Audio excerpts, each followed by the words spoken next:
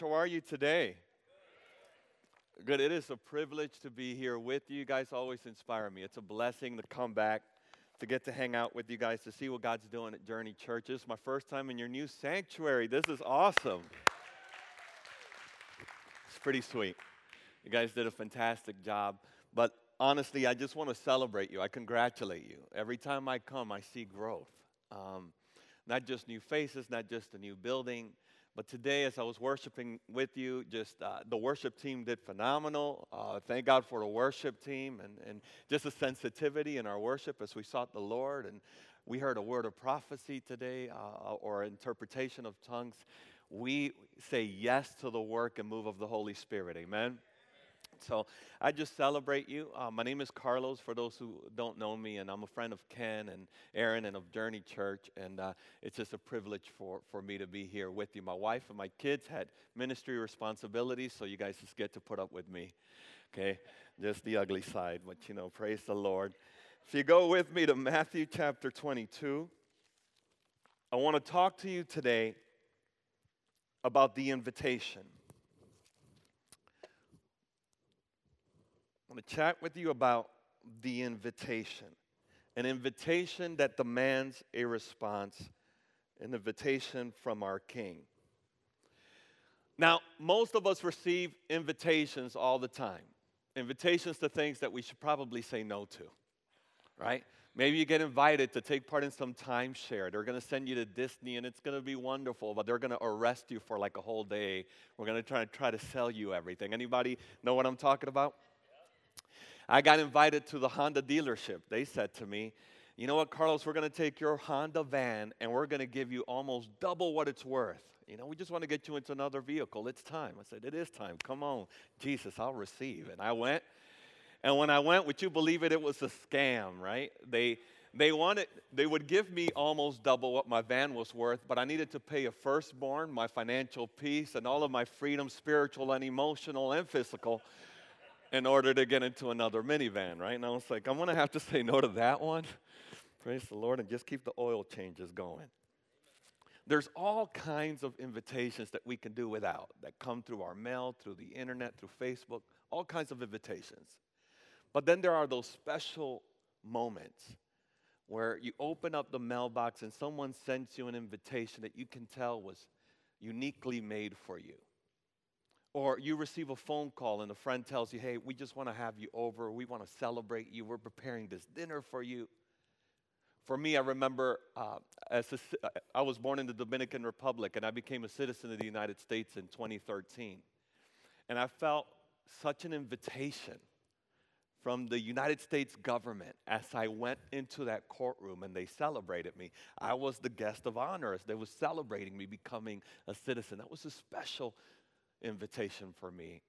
So there are times where we receive special invitations and times where we receive invitations that aren't so special. But there is an invitation that is unique, that is made for you, that comes from God the Father, and that demands a response from us today. If you go with me to Matthew chapter 22, the scriptures read this way.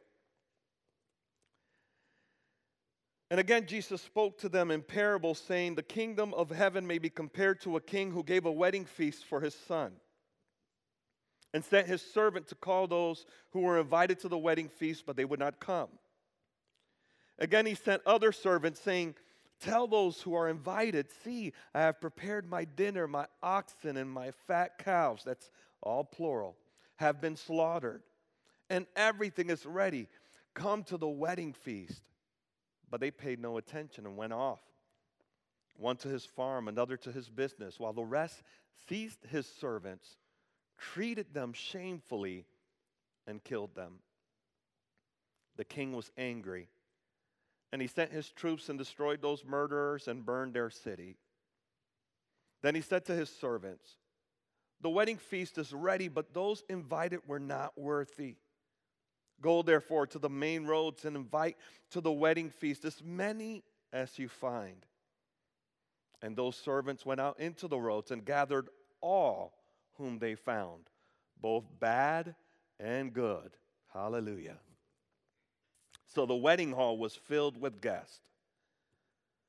But when the king came in to look at the guest, he saw there was a man who had no wedding garment. And he said to him, "Friend, how did you get in here without a wedding garment?" And he was speechless. Then the king said to the attendants, "Bind him hand and foot and cast him into the outer darkness. In that place there will be weeping and gnashing of teeth, for many are called, but few are chosen." Let's pray for the word today. Let's welcome His Holy Spirit, our wonderful counselor and teacher. Father, we continue to welcome you today. Even in the hearing of your word and in receiving it, we know that it's an act of worship. We pray that you give us ears to hear, Papa, that you give us eyes that see, Papa. We want to respond to you, oh God. And so, Father, give us an ability to receive all that you have through your word in Jesus' mighty name. Amen and amen. Well, here you got this incredible portion of Scripture where Jesus is doing what he does so great. He always teaches incredible kingdom principles through the art of storytelling. We call these parables, stories Jesus uses to illustrate kingdom truth. And in this parable, Jesus is really addressing God's people. This parable addresses God as king. And then it talks about God's people as those who respond well or do not respond well to his calling, to his invitation. The first guests represent the religious leaders of that time, along with the Israelites, not only of that time, but of past times, who did not respond favorably to God, but rather rejected him. And then the second guests represent the Israelites who did respond well to God, alongside with the Gentiles and the outsiders and the outcasts and the misfits who were invited by him to celebrate in the joy of the king. As we read this parable, there's something that you and I cannot miss. And that is that God makes his invitation very clear. God makes clear his invitation. The king makes clear his invitation. Notice in this parable that the king is sending servants not as his first invite, but as a follow-up to an invitation that apparently had no response. Check out how we read that scripture and we realize, oh, there was an invitation already sent. We come to the parable and he's sending a second delegation of people that will go out to see what's going on. How come they're not responding to the first invitation? Notice the extravagant, radical, unheard of kindness and mercy and forgiveness of this king. When a king invites you, that's an honor. That's a privilege. That's a blessing. But it also comes with weight. Back in ancient times, it's unheard of to think that a king has invited you in and that you have chosen to disregard, to not pay attention, to reject, or even mistreat his servants. That don't happen, right? When a king invites you, obedience is expected. But notice that the king, instead of ruling with an iron fist or being tough or even judging as was his rightful duty, what does he do? He says, hey, guys, why don't you come out? There's so many oxen have been prepared, so many calves have been prepared. Everything has been prepared. And the food had to be an extravagant display of the prosperity of the king. Because the kings of that time would want to display their glory of their kingdoms. And so here's this king who's lavishing all these things and plans to lavish all these things on all his guests, and guests who don't show up. And the food has a certain lifespan, so it has to be eaten or it will be wasted. They didn't show up. Some were more interested in their business. Some were more interested in their lives. And some even rejected the king altogether. Now, this represents God's move throughout all of the history of humanity. The call of God is one: draw near to me and I will draw near to you. The call of God is one: search me with all your heart and you will find me. Seek me and you will find me. Knock and I'll answer. Ask and you'll receive.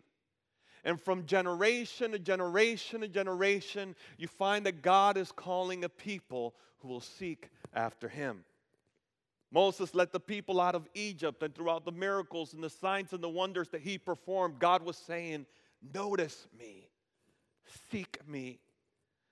Samuel the prophet brought stability to a people with a broken moral compass. And as he was establishing the rule of God, he was saying, he was teaching, God was speaking through him, notice me, seek me, draw near to me. Elijah performed incredible signs and wonders. And when fire came down from heaven to consume the falsehood that had taken over, it was God declaring, notice me, seek me, draw near to me. And on and on and on, the prophets, men and women of God who spoke for God, who pointed toward God. And the people rejected. The people cursed, the people walked away, the people were so busy with their lifestyles. So today, just like God made his invitation clear to Israel, in our times, he has made his invitation clear to us. Romans 1 tells us that God has made his invitation to us through nature. Paul would say, look at nature, look at everything that has been created. It points to the reality that there's an unseen world. It points to God, and it should draw you near to him. 2 Timothy chapter 3 tells us that God also reveals himself not just through nature, but through his word.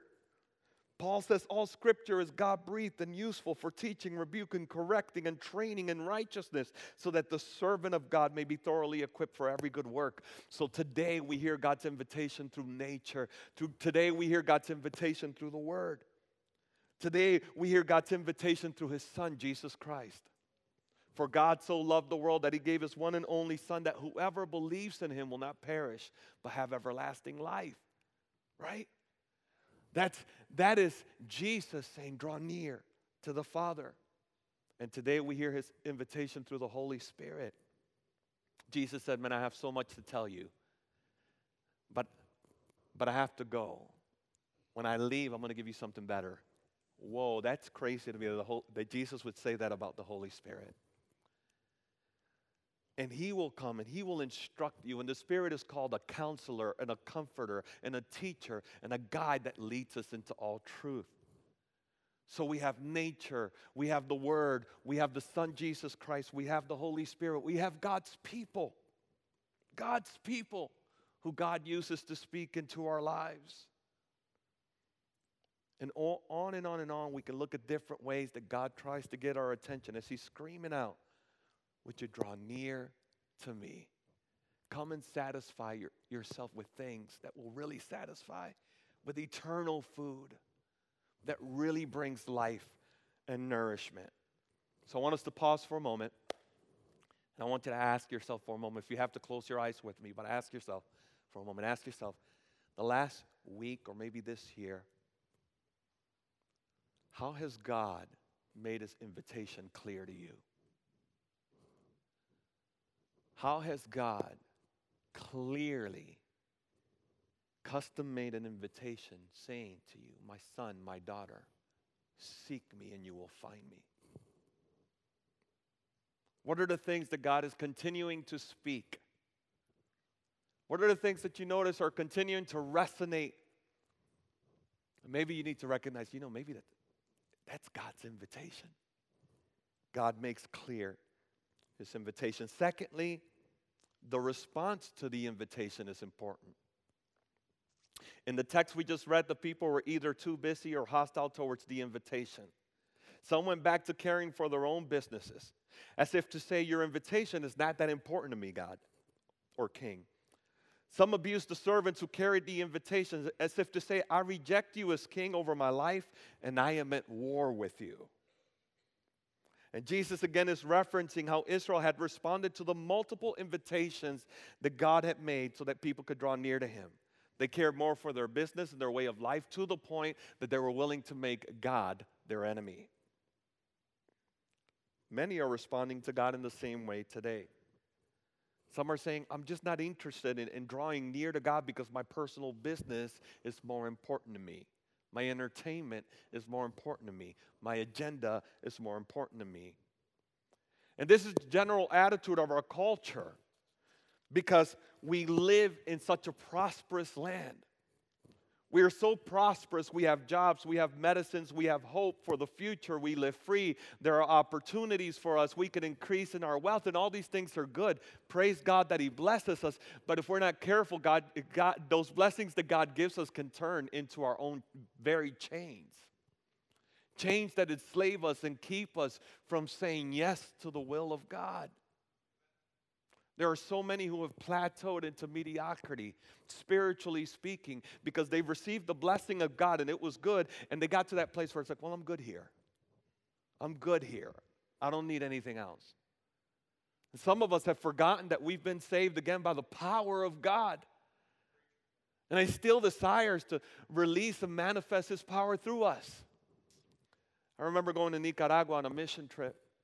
And there were so many people dealing with so many health issues. And we were just praying and praying for healing to take place. And God was healing people. And it was just incredible. And I remember a man came up to me and told me that he had a serious situation. And he said, I was just wondering if he could pray for me. And I said, absolutely. And, in making conversation, I said, so what does the doctor say? Have you gone to the doctor? What does he have to say about all this? And he said, doctor? Why are you asking me about a doctor? Are you a man of faith? I said, yes, I am. I said, what kind of question is that? This man can't afford a doctor. Middle of third world country. What he needs is the power of God, and it is his only recourse. Unfortunately, we have so many recourses that prayer has become, well, I guess the last thing we can do is pray. We have so many recourses that we forget the power of God that saved us is the same power that wants to lead us. Blessings can get in the way. Blessings can even draw us far from God. Psalm 2 says, the nations conspire against God, and they say, let's throw off their chains and their fetters. Just let us do our thing. But they will stand in judgment one day. You see, there's a war taking place as we speak in the world and maybe even in our hearts. That war has to do with who reigns. The world is not interested in God. Because if there's a God, then that means that there's expectations. If there's expectations, it means that I have to live up by them. If I don't live by them, that means that I should expect appropriate consequences or judgment. And none of that is a language that's acceptable today. But the question still remains. God is making His invitation clear, so how are we responding to God's invitation? Here's something that we're not going to see in Hallmark cards. There is judgment for those who reject them. I never got a birthday card. Happy birthday. There's judgment if you reject them. Oh, praise the Lord. It's not something that you will see. But do you know that judgment is a part of the Christian message? Do we know that judgment is a part of the Christian message? The Bible says in that scripture, in that parable that we just read, the king was angry and he sent his troops and destroyed those murderers and burned their city. Then he said to his servants, the wedding feast is ready, but those invited were not worthy. See, the God we serve is a God of justice, and we struggle seeing Him as a God of justice because of multiple reasons. Number one, probably we've experienced unrighteous anger. Secondly, we have seen perverted justice. And also, we may not have a strong conviction about what the Bible teaches us about sin and how wicked it is. But to accept the full counsel, to accept the full gospel, we have to accept the reality that there is judgment. Right? There is judgment. There's a book that I read called Mortal. It's about being mortal, written by a doctor who spent so much time just caring for people who were about to pass away. And he did a research to see how he can be a better doctor during that moment in their lives. And we did that research asking patients. The patients basically said, and I'm paraphrasing, just give us all the information that we could possibly have so that we can have the dignity of making a decision on how we're going to move forward. So I want you to ask yourself a question. Who's a good doctor and who's a wicked doctor? Is the good doctor the guy that says, you know what, this guy has a serious case of cancer, but I don't want to tell him that kind of news. It's just uncomfortable. It's going to get awkward in the room. I'm just going to tell him to go and do his thing. There's not much we can do anyway. So I'm just going to tell him, hey, come see me in a month. We'll talk later. Would you consider that wickedness? Absolutely. Is not the good doctor the one that says, listen, you're really battling with this very serious issue. And these are the different possibilities of things that we can do. In my experience in doing this for 20 years or however many years, it seems to me that the average lifespan could possibly be far from a miracle, these things. But it's really up to you. You got some decisions to make. Is that person not the good doctor? My friends, we have the same responsibility with the gospel of Jesus Christ. We have the same responsibility with the gospel of Jesus Christ.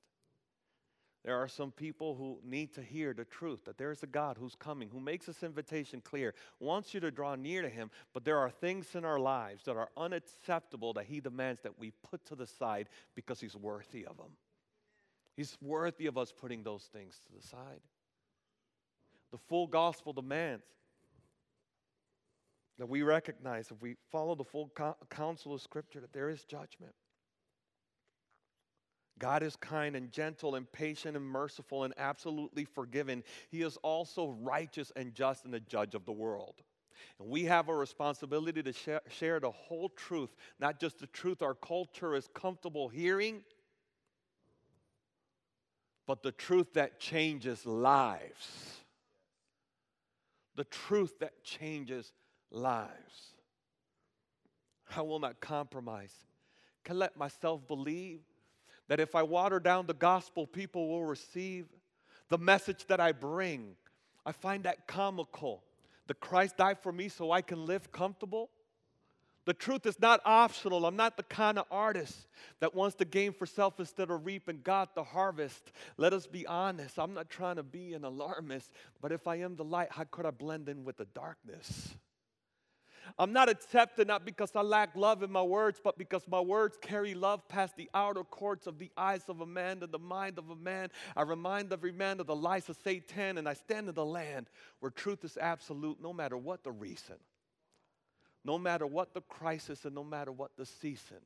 So I'll preach to ghetto children and to leaders in position the same Jesus, the only hope outside of the road to perdition. That's the gospel of Jesus Christ. In this crazy turn of events, as the original guests rejected the king's invitation, something else happens that's very radical. Clearly, we see in this parable, no matter who we are, or where we come from, or what we've experienced, we're invited. Isn't that good news? Come on, anybody happy about that? We are invited. It says, go to the byways and the highways, just get them in here. They're not going to celebrate with me, fine. I'm going to find the people that will celebrate with me. And they bring them in, people who come from all kinds of backgrounds, probably have all kinds of illnesses, who have all kinds of issues. They are invited to participate in the celebration of the King. Nothing, can I say this to you? Nothing hinders you from running after God.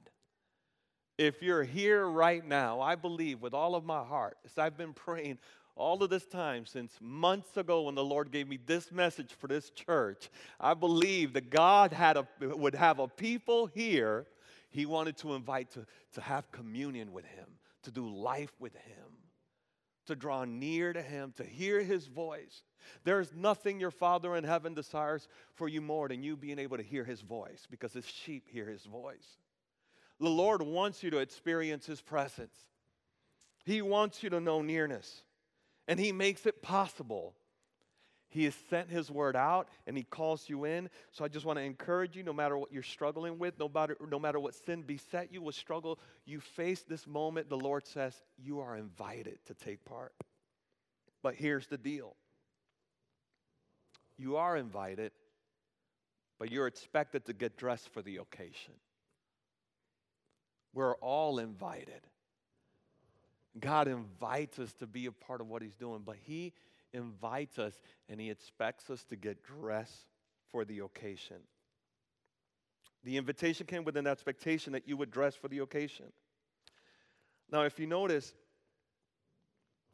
here's this portion of scripture where the king goes into the guest room and he sees people there in a dining room and he sees somebody who's not dressed appropriately. And at first I was kind of offended with this. Like, why are you going to invite people who don't have any means and then get mad at them because they're dressing crazy? Like, what's the deal with that?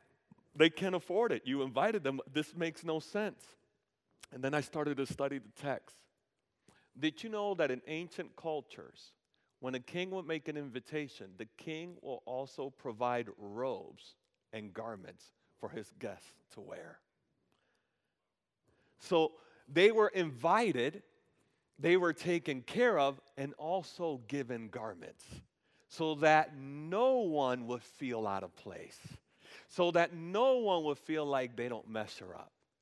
They were given garments so that they can participate in the great celebration. You know that you have been given a garment by your Father in heaven. He's given you a garment of grace. Praise God for that grace. It is an umbrella that covers you, but it is also an umbrella, it is also a shower that cleanses you. The Bible tells us in Titus chapter 2, for the grace of God teaches us to say no to ungodliness as we wait for his revealing. The Word of God, Peter says, do not live like the world. Put away these childish things. And Paul would say in Colossians, put off the works of the flesh and put on righteousness. So that's the work you and I do. God calls us to put off things and put on things. Colossians 3:5, put to death, therefore, what is earthly in your sexual immorality, impurity, passion, evil desire, covetousness, which is idolatry. On account of these, the wrath of God is coming. And these you too once walked when you were living in them. But now you must put them all away: anger, wrath, malice, slander, and obscene talk from your mouth. Do not lie to one another, seeing that you have put off the old self with its practices. The language there is put off. You and I have that responsibility. Well, Pastor Lowe's, I've just been waiting for the Holy Ghost to get a hold of me. Maybe I just show up at the altar one time and it'll just happen instantaneously. Hallelujah. If somebody tell me how to get that way. I would love it. Wouldn't we love it that way? Can I get an amen? Dr. Mark Rutland would say to us, you know what? This is what he would say when he would preach on character from Southeastern University, from the pulpit over and over again. He says, I want you to know why I preach on character, because some demons we're going to be able to rebuke out, but some demons you're going to have to learn to starve out. God is calling us to put to death the work of the flesh. And that's a work that we do by putting on, Colossians 3:12, as God's chosen one, holy and beloved, compassionate hearts, kindness, humility, meekness, patience, bearing with one another. Over and over again, the scripture calls us. There's a job, there's an expectation. We're supposed to put off the things of the world and put on the things that reflect the kingdom of God. It is our job to grow in the character of Christ. I find it interesting that the king looks at his guest and looks at this guest who wasn't dressed appropriately, and he said, friend, as if to say, I've provided everything for you. How did you enter into this dining room without what I've provided for you? Why did you come here not dressed appropriately? And he was speechless. What will we say to God if he said to us, friend, why haven't you taken off your sin when I've provided grace for you? My son and my daughter, why haven't you taken off gossip when I've provided grace for you? My son and my daughter, why haven't you put off covetousness when I provided contentment for you? My son and my daughter, why haven't you put off immorality when I provided my truth for you? My son and my daughter, why haven't you put off a filthy mouth from you when I provided for you how to speak life? I've shown you that through my word. My son and my daughter, why haven't you put off pornography when I've entrusted to you my truth and called you to make a covenant with your eyes? My son and my daughter, why haven't you put off pride? God forbid we find ourselves in that place, because the truth of the matter is, just like them, we would find ourselves speechless. You want to know why? Because God's grace is enough. God's grace is enough for each and every one of us. So again, I'll read and we'll conclude. Titus 2:11 says this: "For the grace of God has appeared that offers salvation to all people. It teaches us to say no to ungodliness and worldly passions, and to live self-controlled, upright, and godly lives in this present age, while we wait for the blessed hope, the appearing of the glory of our great God and Savior, Jesus Christ, who gave himself for us to redeem us from all wickedness and to purify for himself a people that is his very own, eager to do good." Would you stand with me today?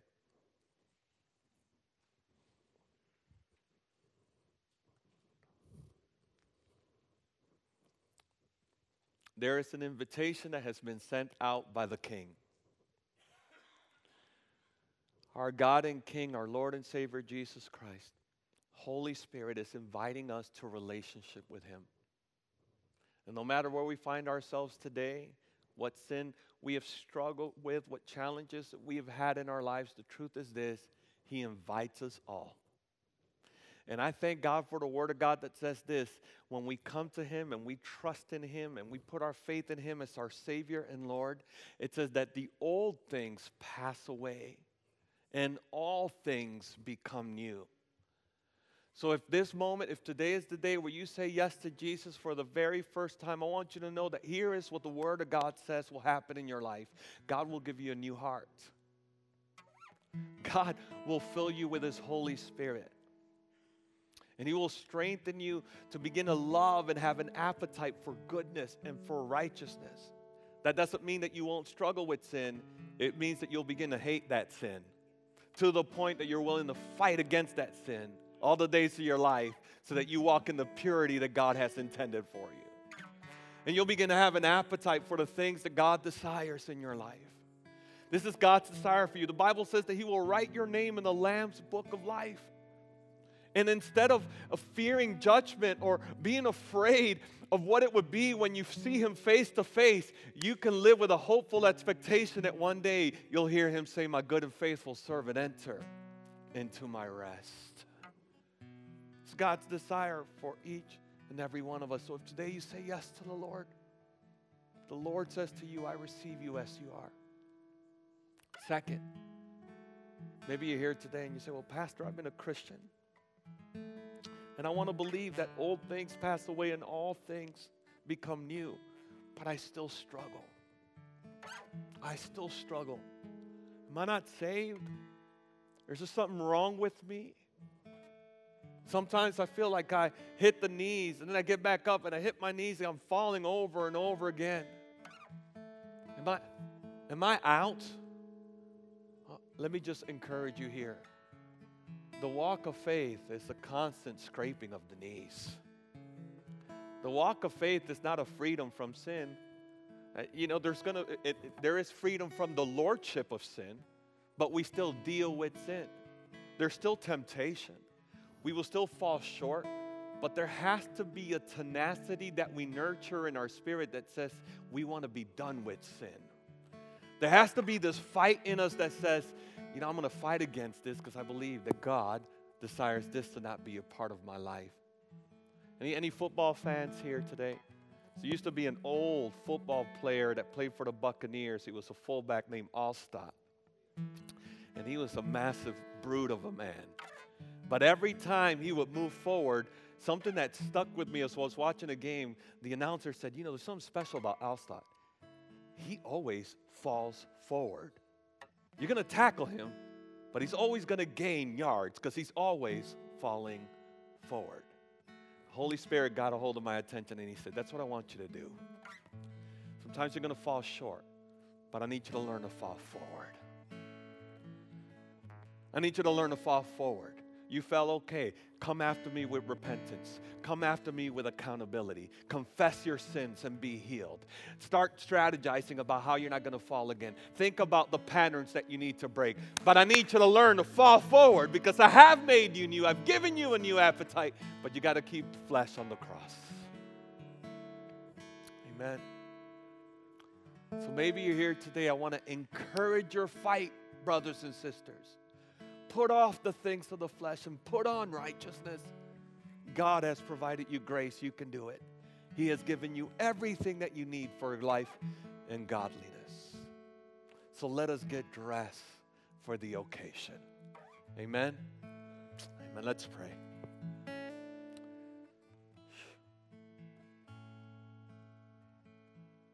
Thank you, Jesus. Thank you, Jesus.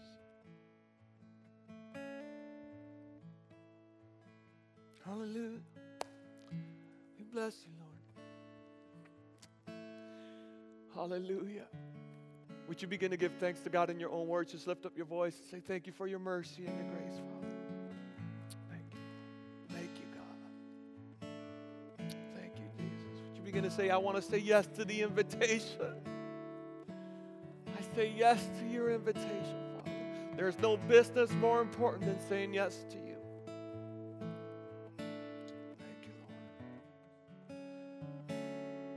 So we're praying right now today, you sense Jesus calling you. And you've not given your life to the Lord. Today is a great day of salvation. Today you don't have to worry about judgment. You don't have to worry about impending judgment or feeling like God is against you today. If you say yes to Jesus, recognize that you're a sinner in need of a Savior. He meets you with grace. He dresses you with grace. He calls you his own, and he gives you a hopeful expectation of eternity. So if you're here today and you're saying, today I say yes to Jesus, my Lord and Savior, would you raise your hand right where you're at? Amen. Amen. Father, for those who are here, I don't know if there are, but you know those who may be raising their hands before you, turning before you, I thank you for salvation. I thank you that your blood is powerful enough to wash away all our sins. I thank you that your Spirit is powerful enough to come in and break the walls. I thank you that your blood brings us into adoption as sons and daughters. I thank you that your blood and your grace is powerful enough to erase all the shame and all the guilt the devil may want to thrust upon us in the name of Jesus Christ. So today I thank you for salvation. I thank you, God, for new beginnings. I thank you, Father God, for a complete work. Thank you for their names being written in the Lamb's book of life. And thank you, God, for a new heart with new appetites, with a longing to seek hard after you. We celebrate you today in Jesus' name. Amen. Amen. Maybe you're here and you're saying, Pastor, I'm going to get dressed for the occasion. I realize that there are things today that the Lord is calling me to put off and things that I need to put on. Today I want to respond to that invitation and realize that's me. I realize the things that God is dealing with me in, and I want to respond and say, Lord, I respond to your invitation. Thank you. Thank you for reminding me that I need to get dressed for the occasion. If that's you, would you raise your hand right where you're at? Come on. We raise our hands and we put off the works of the flesh. We put off covetousness and lying and gossip and pornography, anger that's out of control. We put it off. Selfishness. God, we put off these things. We nail these things to the cross. Entertainment to the point that we have no relationship with you. We just put off these things. Thank you for leading us by the power of your Holy Spirit to respond to you. Oh, we put off these things. And Lord, we put on righteousness. We put on righteousness and peace and joy and contentment We put on righteousness, peace, and joy and contentment. Come on, just lay your hand on your heart and say, Lord, teach me to put on righteousness, peace, and joy and contentment. Would you say, Holy Spirit, I give you permission to coach me that I may learn the ways of the kingdom. Thank you, Father. Thank you, Jesus. Oh, Holy Spirit, I give you permission to coach me, to teach me the things that I ought to say yes to and no to. Be my coach. Be my guide. Thank you, Lord. Father, we love you. We thank you. We yield all these things to you. Papa, thank you for teaching us to hear your voice even more so. And we can't wait for the day where we'll hear you say, my good and faithful servant, enter into my rest. In Jesus' name we pray. Amen. Amen. Can we bless God this morning?